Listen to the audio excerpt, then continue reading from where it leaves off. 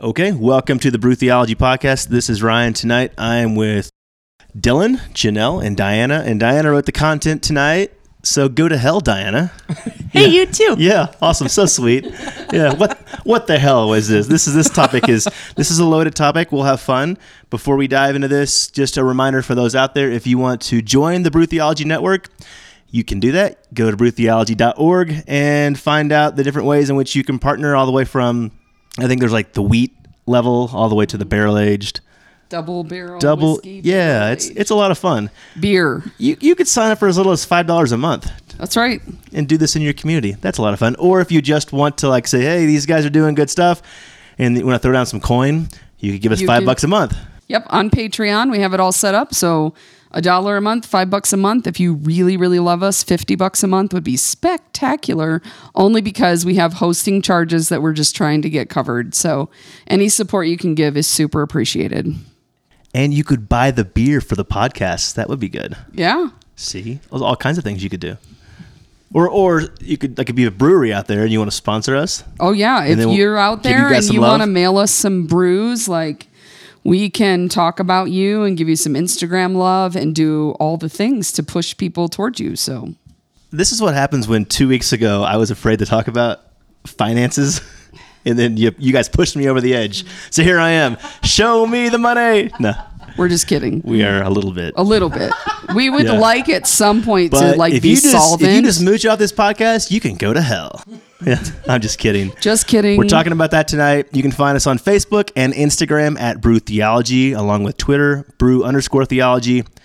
And the rest is, it's just and we are somewhere up there. Still on Facebook, even though we don't know what they know about you. We don't know what they know about us, but we're still there.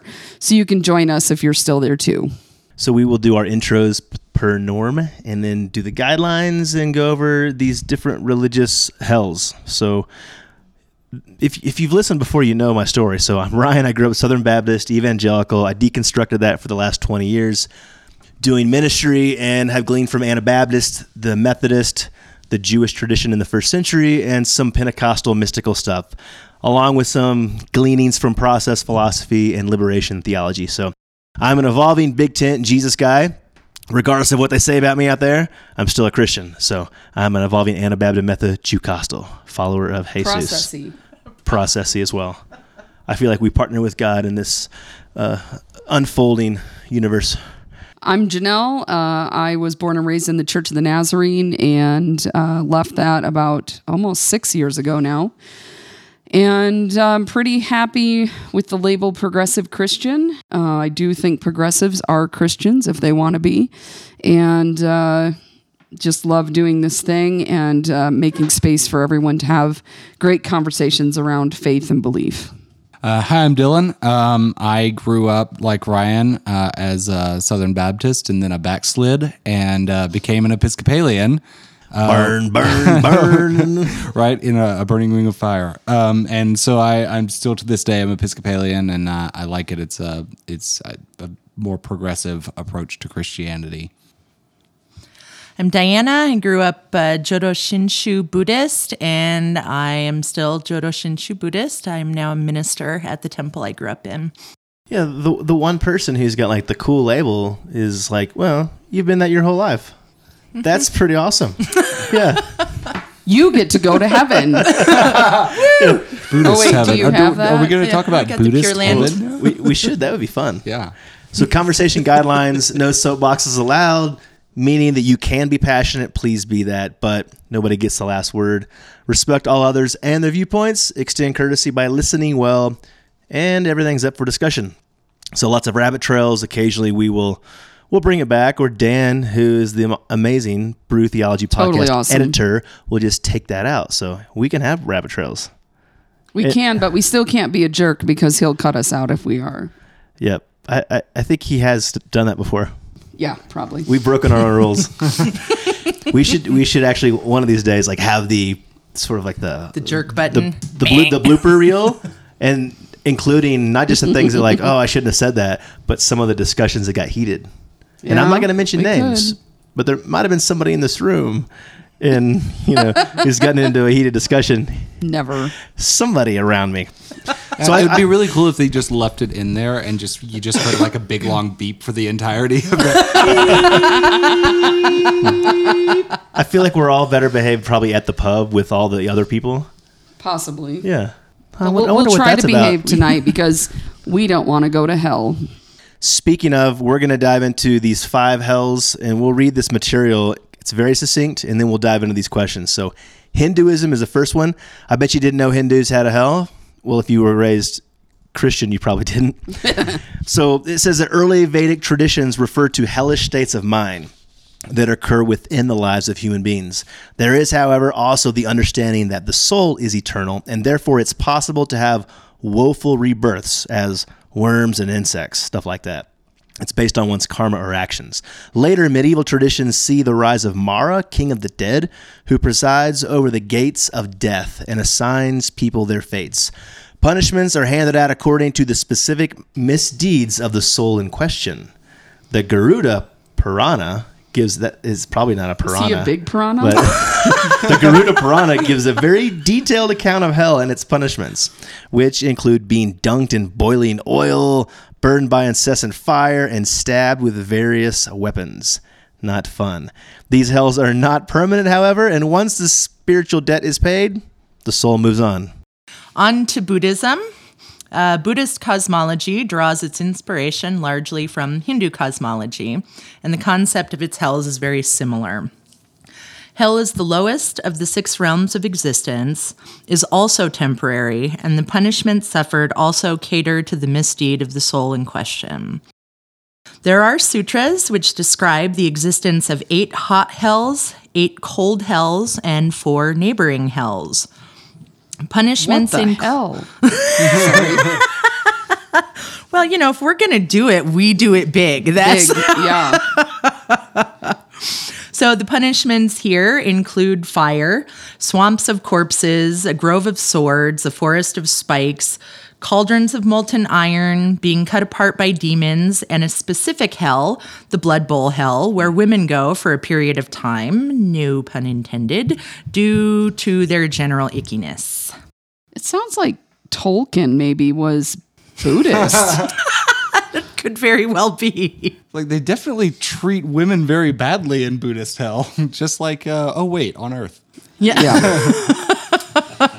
All right, let's see what Judaism brings us.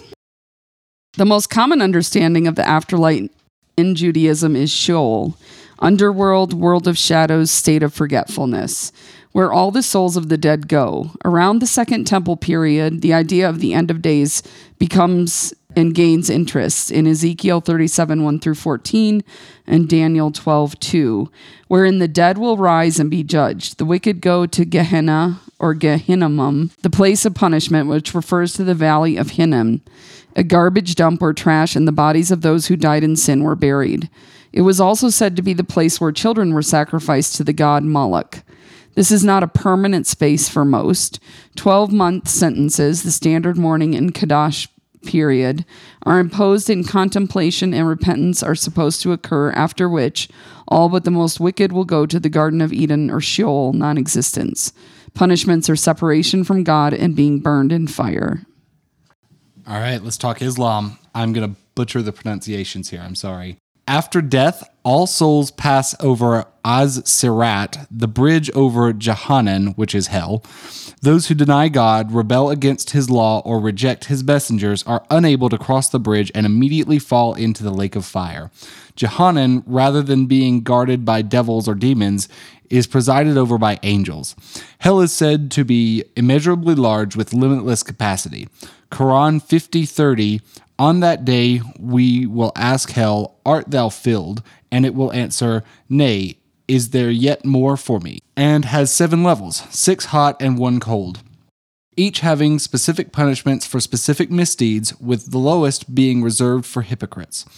Punishments include separation from God. The condemned wear clothing of fire and liquid pitch, and have scalding water poured over their heads. They eat from thorny tree and drink scalding water, which tears up their guts. They are also fed pus and decaying skin. They immediately forget all the good in their lives, are chained and yoked, dragged on their faces to their punishments and weep so much that their tears run dry and they begin to weep blood. Who wants to go there? Yeah. Yeah. And then we have Christianity. So where do we begin? Start with Left Behind and maybe read some Revelation. And I don't know. Who's the preacher, the famous preacher dangling you over hell's flames? Jonathan Edwards. Jonathan Edwards. That should about cover it. You think? Yeah.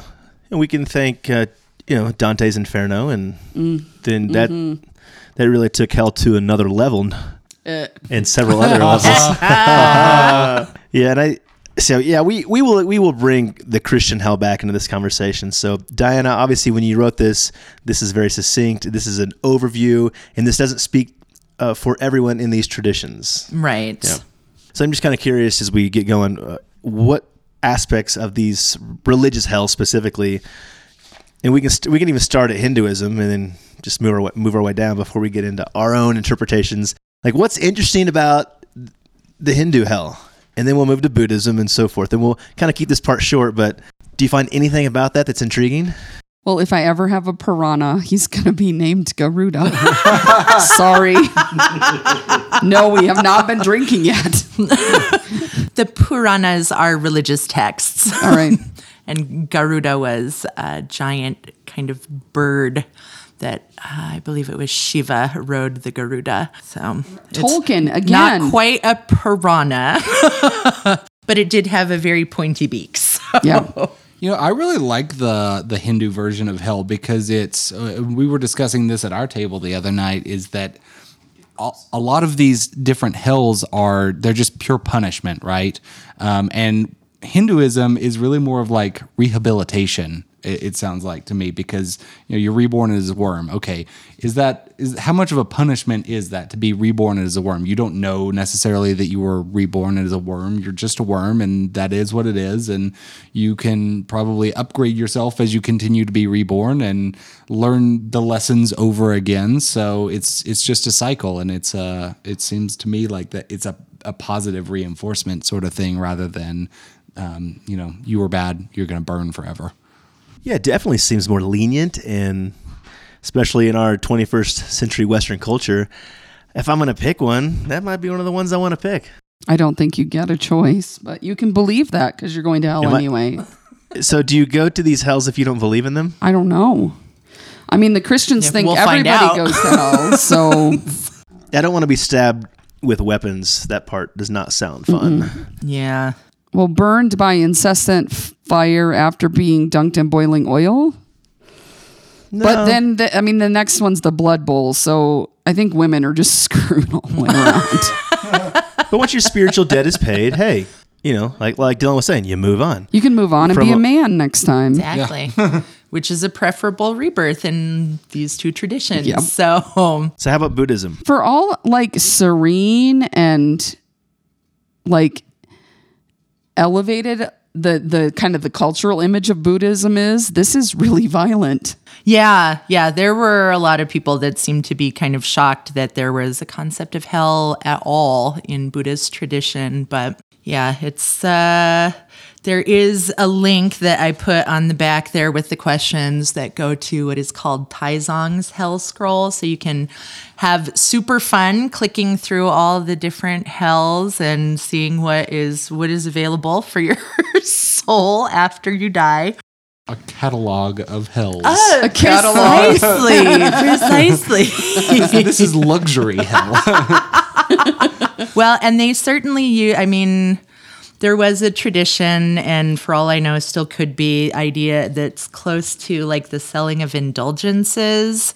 So there were a lot, especially the countries that adhere to that, the filial piety thing very strictly, that monks and priests would show up at your house with the scroll of hells and the scroll of the Pure Land, which would be the opposite of hell, and kind of explain to you that if you give so much to the temple, your mother's time, say in the blood bowl hell, will be shorter, and things like that. So these were similarly used to scare people into handing dough over to the temples and things like that. Humans are so unique. Right? Yeah. I do like that there's the cold and the hot. I mean, because Cold for sure. Oh, absolutely. That would Cold be for my sure. hell, 100%. Yeah, I mean it's creative. I'm like, I've never lived in the Midwest, but Lauren, my wife, is from Minnesota, and so she's like, you have no idea what a cold winter is like, Ryan. So I feel like as a Texas boy, like, oh, it gets really hot, but I think I can handle the heat more than the cold. Yeah, for sure. You know, in Norse mythology, actually, their hell, they actually use the same word hell, but with only one L. But it's not a place; it's the god who presides over, and that realm is cold. That's the bad place you don't want to go to, is the cold place. I'd rather be cold. You'd rather be cold than hot. Yeah. What about like frostbitten? Yeah. That cold. You go Some numb. of those images, those Yeah. guys are like stuck in blocks of ice instead. It's horrifying. It's like my worst nightmare. Right, because after a while, when you have, you get cold burns, just like you have heat burns. So it's the same. At the end of the day, you're suffering. Yeah. And they're not going to let you just fall asleep peacefully with your No. with your frostbite. I want you to feel that. Right. And then, while you're at it, let's put a corpse in your direction to ick you out a bit. Maybe pour some blood on you. But not hot blood, cold. Cold blood. Ooh, Fargo blood. And put her in the wood chipper. Now we're Ew. getting dark. Everybody has an image now. So Judaism, moving on. Anything there? I do like the Jewish one. Yeah, Mostly I- because they don't really believe in it. Yeah. I really like the whole Jewish idea that there's this non-existence. Like when your debt is paid, if you were a bad person, you just cease to exist. You don't rot in hell forever. Right. Or then you go to heaven, which I didn't realize that they were mentioned the Garden of Eden as being kind of the heaven existence. That's kind of cool. Yeah. This is all about like the age to come, and this is all referred to in the New Testament as well.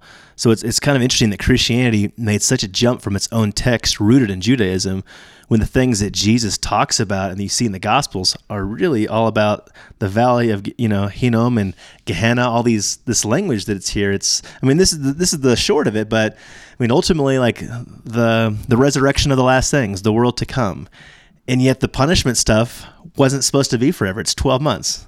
Which is really just a symbol in the Jewish world. 12 is this complete number, 12 tribes of Israel.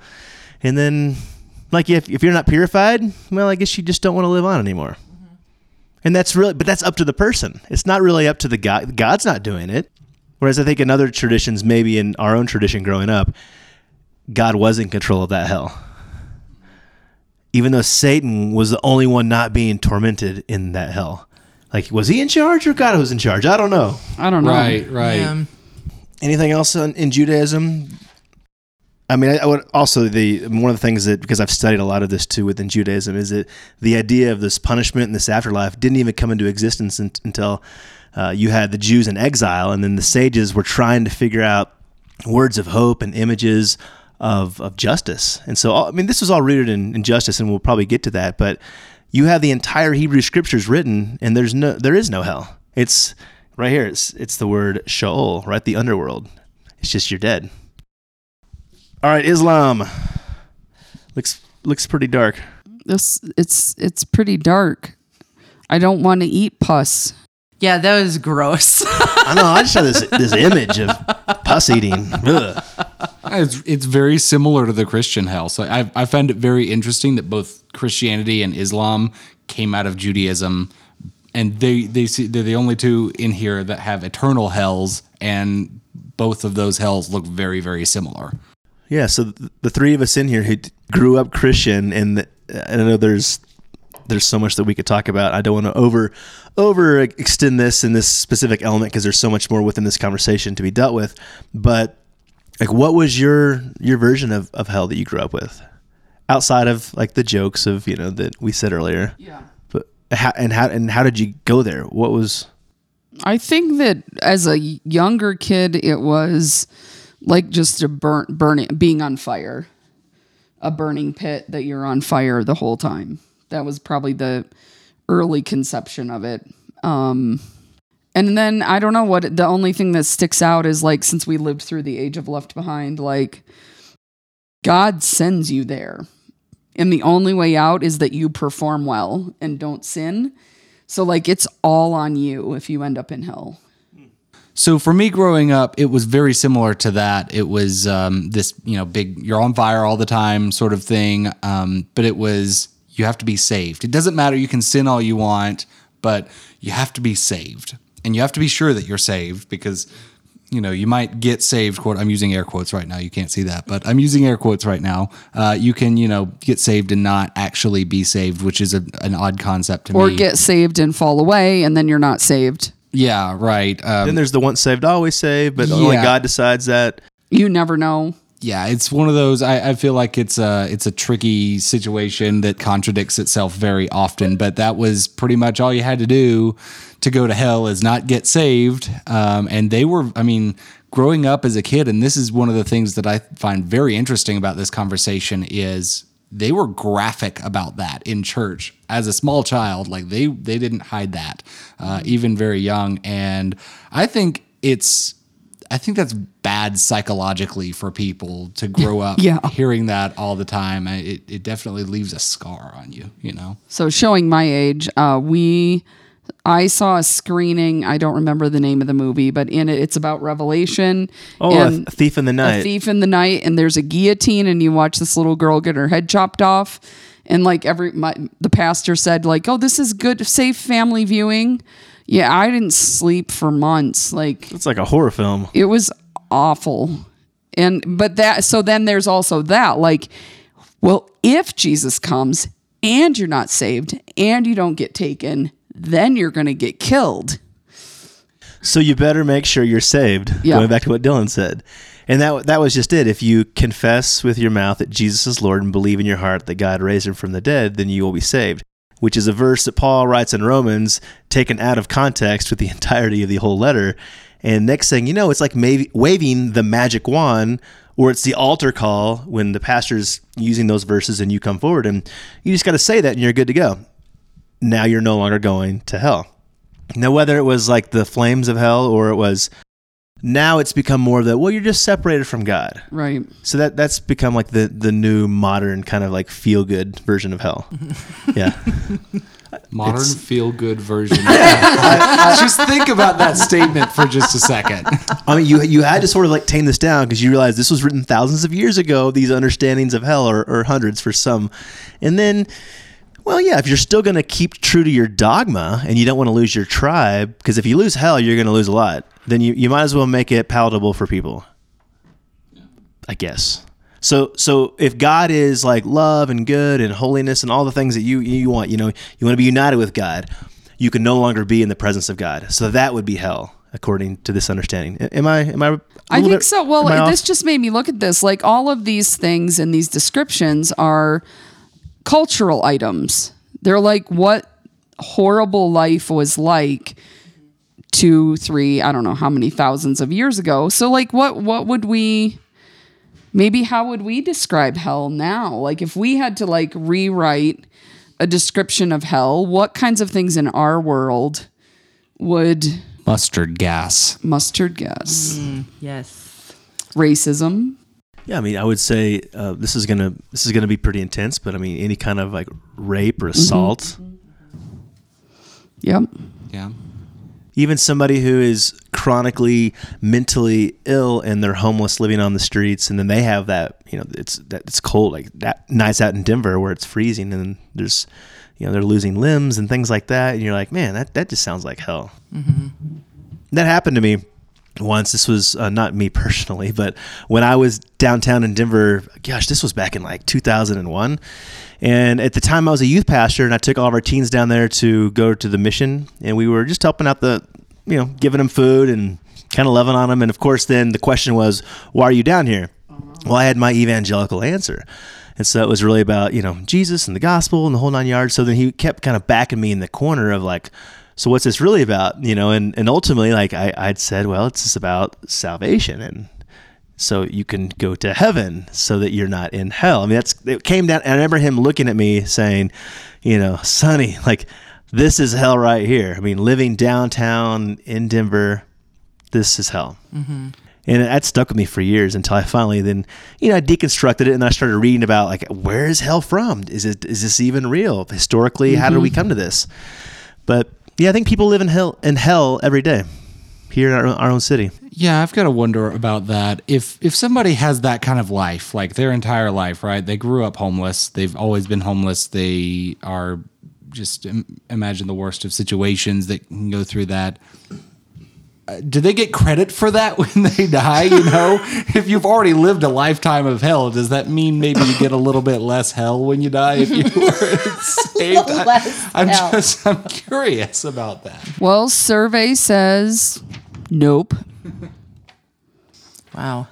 I mean, that would be, if I were God, and I'm not God. I wish I were, but if I were, I would be like, well, at least here's some credits, you know, on your account.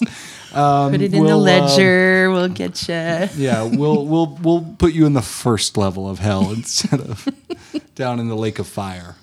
Yeah, if you're listening to this and you want to have a little fun, come on to the Brew Theology page on Facebook and tell us, what do you think your modern meanings of hell would be? And let's have a little discussion there. Trolls not invited. Yeah. So what would be your understanding today based on what you know historically and your traditions, and then now here you are, 21st century, it's 2018. Like, your Buddhist hell, Diana, is different from the Christian hell and all of our different versions there. But have you reconciled a version of hell today? Is there one that you go, oh, this is real? Well, our particular tradition, we never mentioned hell. I actually was more terrified of Christian hell because when kids I went to school with told me I was going there, it sounded real scary, but we had no concept of it in the Jodo Shinshu tradition. So yeah, like it was kind of, you can create it yourself just fine while you're living. So yeah, so we never really talked about it. What do you guys think about the recent revelation that the Pope seemed to dismiss the idea of hell? Did you guys read about that? I have a feeling that guys like that, and most probably ministers and of any level, probably don't believe in these things that we're talking about, but they affirm them in order to keep things afloat in their traditions. So he probably made kind of a Freudian slip. And then he's like, what did I say? Oh my gosh, he's, going back to like this unconscious theology, right? Like, he's never probably believed it ever, but I'm like, all these people said, well, he really didn't mean that. Here's what he meant. Yeah, because the whole world's not there yet. It's like when, any kind of deconstruction and reconstruction that you do in your faith, you got to realize, like, if you're doing it with you and a few friends, then you look outside of that bubble, you go, oh man, the whole world they're nowhere near where I'm at. Mm-hmm. This could destroy their faith. Yeah. Yeah. So I think the Catholic Church probably was just trying to wrangle him back in and say, no, this is really what he meant. I mean, they do that a lot with that Pope. Yeah. Mm-hmm. I mean, one of the things that was scariest for me was in my middle teenage years, like 14, 15, 16, I had some serious anxiety about what if it's all not true? Like, what if it's nothing? What if you die and it's nothing? That's it. Like, you're dead and the timeline goes on, and 1 million years from now or 50 million years from now, the sun eats the earth. Like, there's nothing. And I think that has been, in some ways, has caused me more stress than necessarily going to Christian hell, because I think for Christian hell there's so much that I cannot do to fix it. Like, if God decides I'm going to hell, I'm going to hell. There's nothing I can do. There's no reason to be afraid of it, because obviously I must have earned it or something. But the thought of nothingness has been terrifying at different times in my life. And I know that we haven't touched on this, but annihilationism within Christianity is actually, it's becoming a more popular idea of the afterlife, where you see it in Judaism, but it's definitely like a minority within Christianity. But in a way, it frightens you, but it might not be that bad of an idea, because if you're annihilated, you're unaware that you're annihilated. Except that all the fun people are going to hell, and I think we deserve to party without all the judgment. Right? Yeah, I hear you. Would you party with Hitler? Oh. Yeah. That's where it gets difficult. Yeah. Well, they're in a different part of hell. Okay. Yeah, as you can see, there are all kinds of different levels and rooms Right, there. right. You know, Trump, Hitler, and Putin, they're all going to be in their own room. We don't have to go there. That sounds like the worst place.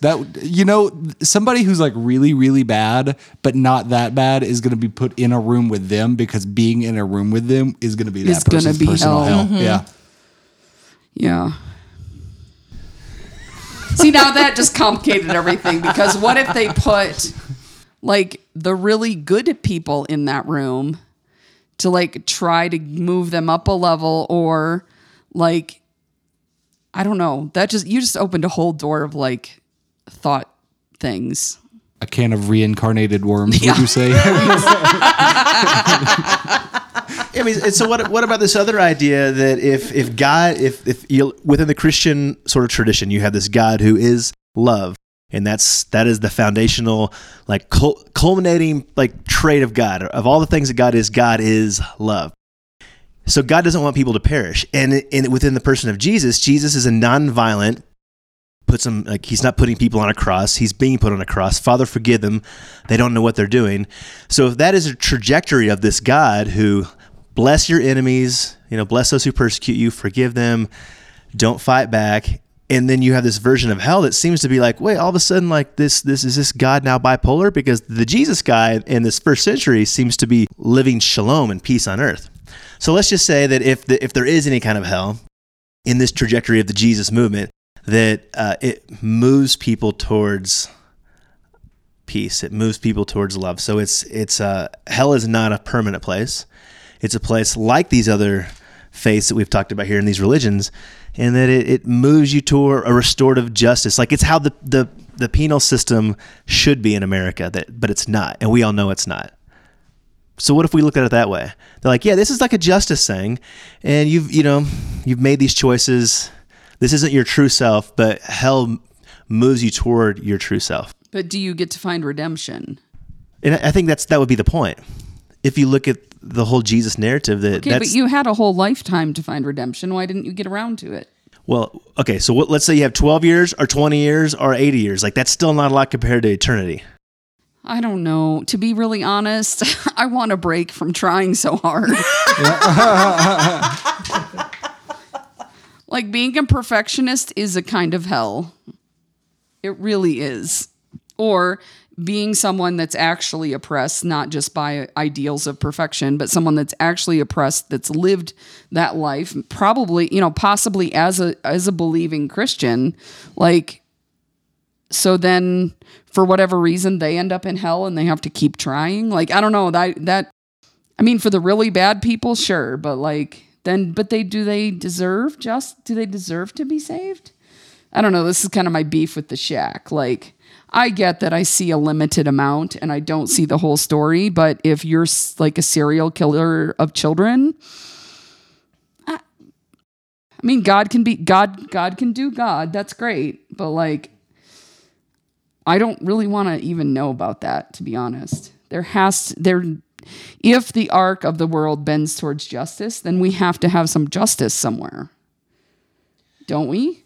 Yes, and I think maybe if hell can be a system of justice, and it's restorative justice, so it moves the rapist and the child abuser and the dictator, all these people that we think of like, but how are we going to test that out? Do they come back and do it again? See if they do it better the next time? I don't know. I don't know what you can say all the shit you like. A narcissist in hell would be like, dude, I got this. Like, I'm all better. I swear, I'll be the best of the best. Well, ideally, the folks running hell would know whether that was a lie or not. You would hope. The folks running hell. Are those angels or demons? Because there's disagreement. This place? Yeah. Who is running this place? Is God in control down here? It just seems like Satan's just having a good time, and so he's not really running the show. Because, the Islam says it's angels. It's guarded by devils and demons and is presided over by angels. I don't think the Jewish one tells us. Buddhism, who presides over Buddhist hell? Do you know? There's a guy at the door who has everybody's record, and then The guys who deal out the punishments are little demon devil. Demons, okay. Yeah. And then in Hinduism, Mara, the king of the dead, he actually has a name. So it's all Mara's fault. Mm-hmm. Okay. Finally, we've got a guy to blame. Of course it's a man. Oh, wait, shouldn't it be a woman? So Janelle, from what I'm understanding, is it you to a degree actually like an idea of hell. You think that you're a justice person. That's part of your gifting. If we have to have hell, like, to be really honest, like, I'm not much use in this conversation in the real world because, like, we're never going to fucking know what the answer is. Right. So, I don't know. I think that that's actually where my journey has brought me. Like, we don't know we don't know the end of the story. We're not going to know. Mm-hmm. And I'm not going if I'm annihilated at death, I'm never going to know. If I'm sent to punishment, hopefully some of my friends will be there. But if not, like we're never going to know, and there's nothing we can do about it. Mm-hmm. I would love for it to be justice. But even still, I'm never going to know. I don't know, that may sound really like hopeless, but yeah. I just don't spend a lot of time in this kind of theology just because there isn't an answer. Mm-hmm. I mean, Left Behind made a shit ton of money, but there's still no answer. And then they had to bring Nick Cage in for the remake. I mean, I love Nicolas Cage, but not that way. He was hurting. He needed some money. See, that's the thing. Like, talk of hell and damnation is a great way to scare the shit out of people and bring them to God. It's a great way to control people's behavior, and it's a great way to make money. Okay, none of those things have anything to do with the justice of a God who loves his people. And so, I don't know, it leaves me feeling really empty. Yeah, this is a religion, which means it's created by, well, let's just say men, not even women. This is created by men on their understanding of what is right and what is wrong. Mm-hmm. Yeah. So the second question here that Diana has is really good because based on your own understanding of hell today, how has that understanding or not affected your relationship to your own religious and spiritual tradition and tribe? Well, for me, that I think was not like the motivator, but at least a motivator in that it kind of showed me true colors as to why I left the Southern Baptist Church, went to the Episcopal Church. The scare tactics of it, just at some point after you see it for long enough, I guess not everyone, obviously not everyone does, but I certainly got to the point where I was just like, I see through this, I'm being scared into staying here and giving my money and my time and bringing more people into this is a pyramid scheme, based on scare tactics. And, we were watching movies about, people dying in car accidents. And my high school didn't really believe in separation of church and state. So we had people coming into the high school, talking about. It's Alabama, guys. It's Alabama. And talking about how, their child had died in an accident and trying to get people saved in the high school gym because they didn't know if their child was saved. And so eventually you kind of go, I don't know about all this. So I'm going to start, digging into this a little bit more. And it really it's a tell because the church that I'm at now, I think since I've moved to the Episcopal Church, I've been there for something like 5 or 6 years now. And, hell might have been brought up like 3 times probably ever the entire time I've been there. And I feel like it's a much more pure faith because of that, because I'm not scared into being there. I'm there because I genuinely want to be there. And they're focused on doing good in the world. I don't know if that means that the priest doesn't believe in hell. She very well may, but it doesn't really matter because we're focused on what we can do in the world right now more than, what's going to happen when we die. Let that take care of itself.